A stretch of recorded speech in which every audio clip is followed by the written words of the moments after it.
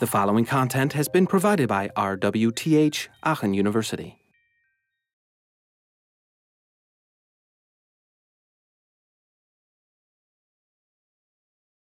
And now let's have a look more at the cognitive processor. And for that, we need the assignment, the experiment sheet again, and go to experiment 2.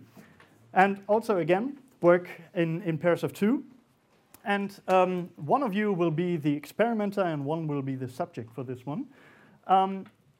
It's called the digit experiment. And the experimenter should choose 5 digits secretly from the number sequence there and read them to the subject. And the subject should not repeat that in any way or try to memorize that. And then the subject should count backwards from 50, answer a couple of questions. So what did you have for dinner 2 days ago, 3 days ago? What will you do later today? And then see if he or she still remembers the 5-digit sequence. So do this now. Okay, so now for this experiment, also once more just for the experimenters, how many of your subject remembered all 9 digits correctly? Oh, still a few, but significantly less than before. And did any one of you realize or recognize something by the way the numbers were read back then to you? Was there anything that you recognized? I think most of us would remember them with some syntax, so like the first 4 digits and then the next 5 digits. Okay. Yes, chunks is also the word that I would have used later on. It's very often that people tend to remember numbers, for example, in chunks. So instead of remembering 3, 6, 5, you have 3, 6, 5 as one block that you remember. And when you repeat this number later on, you tend to use these blocks to recite them. So in this experiment, we stored some information in your memory and then try to flood it with new information and then get this memory back out. And as we've seen, well, with 5, a lot of you remembered all of these numbers after some distractions that we gave you. But with 9, it was already a little bit harder. So at this, for this, you knew that you had to remember these 5 numbers. Now we're doing a little bit different. So switching the roles again of experimenter and subject, the experimenter reads this set of numbers and then at a random location says, well, stop. And we'll see how much the subject, how many numbers, digits, the subject still remembers of what was just read. So do this. After you've done this, now also once more for the experimenters, I will ask you how many digits your subject still remembered, and we'll do it this way. You put your hand up, and I'm going, did you remember 1 digit, 2 digit, 3 digits, 4? And as soon as this is not true anymore, you put your hand down. So we get see well how many were experienced. So all the experimenters, put your hands up. How many of your subjects remembered 1 digit, 2 digits, 3 digits, 4 digits, 5, 6, 7, 8, 9, 10, 11. 11. Well, I think Professor Borchert had a contract for you. So, well, as you've seen, there was, I think at 5, there was the most hands going down. So this is apparently sort of the number that people can store immediately in their mind and then recall later on. And so they don't take it too seriously if you were under 5 or something, because it heavily depends on the person doing that and the task. So a lot of people might have a better system of remembering colors, cocktail recipes or whatever. And it also depends, well, when you are drunk, you remember less or something. Some external influences, let's call it that. So in this working memory, where you store the information you're just getting, Miller in 56 actually found out that it's 7 plus or minus 2 chunks that you can store in your working memory. And this is, in the 50s, so it's long ago, but for these types of tasks, you don't need a computer. So this also explains, or illustrates your brain doesn't change that much over time.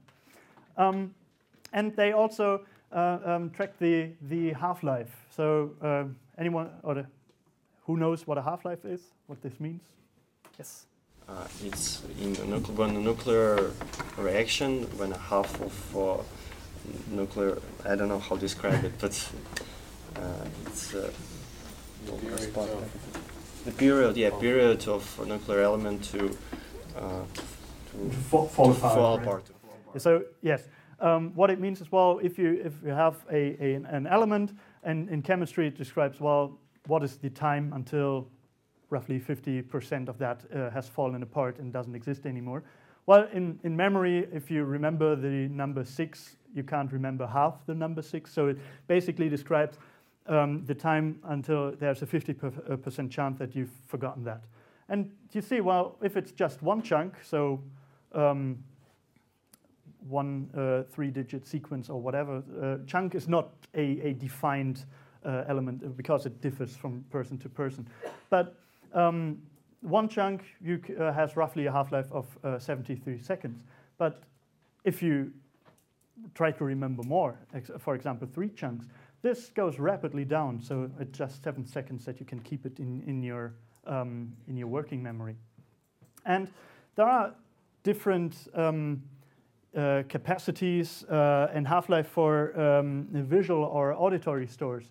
So if we would say for the capacity, what would you think has a higher capacity, the visual store or the auditory store? Someone else this time? Visual store. The visual store? Yes, correctly. You can also see this in the representation in the computer. So for an image, you need much more information to store than for auditory signals. And what about the half-life? What do you think has a longer half-life?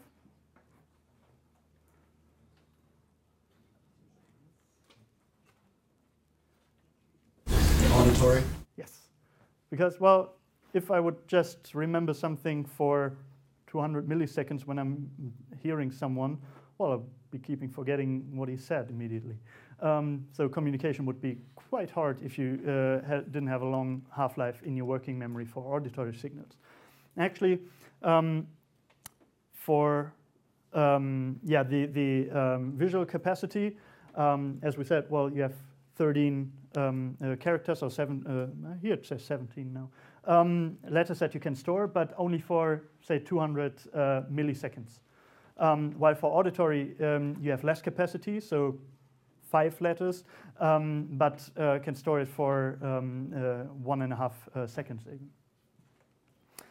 Okay, so the cognitive processor, so the loop that you're having there, is the processor that tells you, well, if I perceive something, what did I want to do with that information? That is taking roughly 70 milliseconds. So it's sort of the CPU deciding what to do next. What we also have is this long-term memory, where your long-term memories are stored. So it's sort of your name or basic things that you've learned before and can access frequently.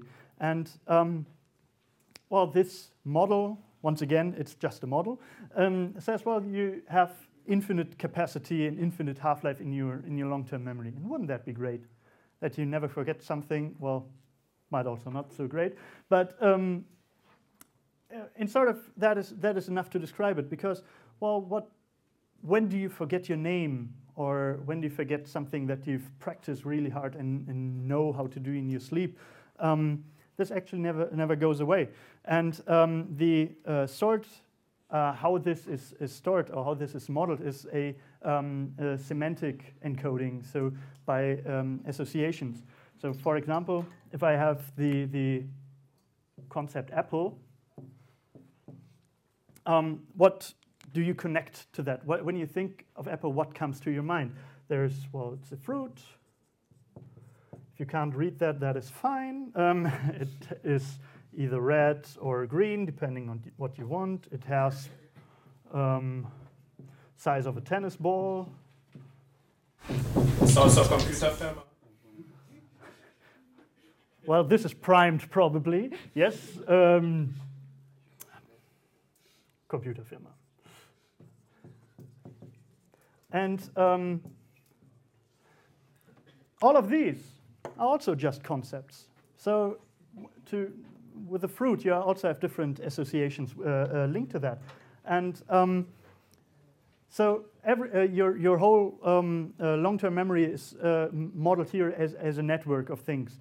And this might also, or this is what happens when you try to remember something and you try to build a connection there. In Germany, there's often this concept of Eselsbrücke, where you try to connect something to something stupid to remember it more easily.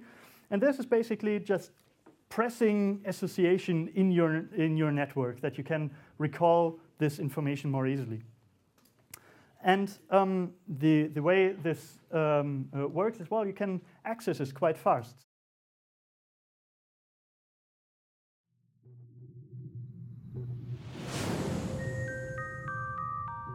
This content was provided by RWTH Aachen University.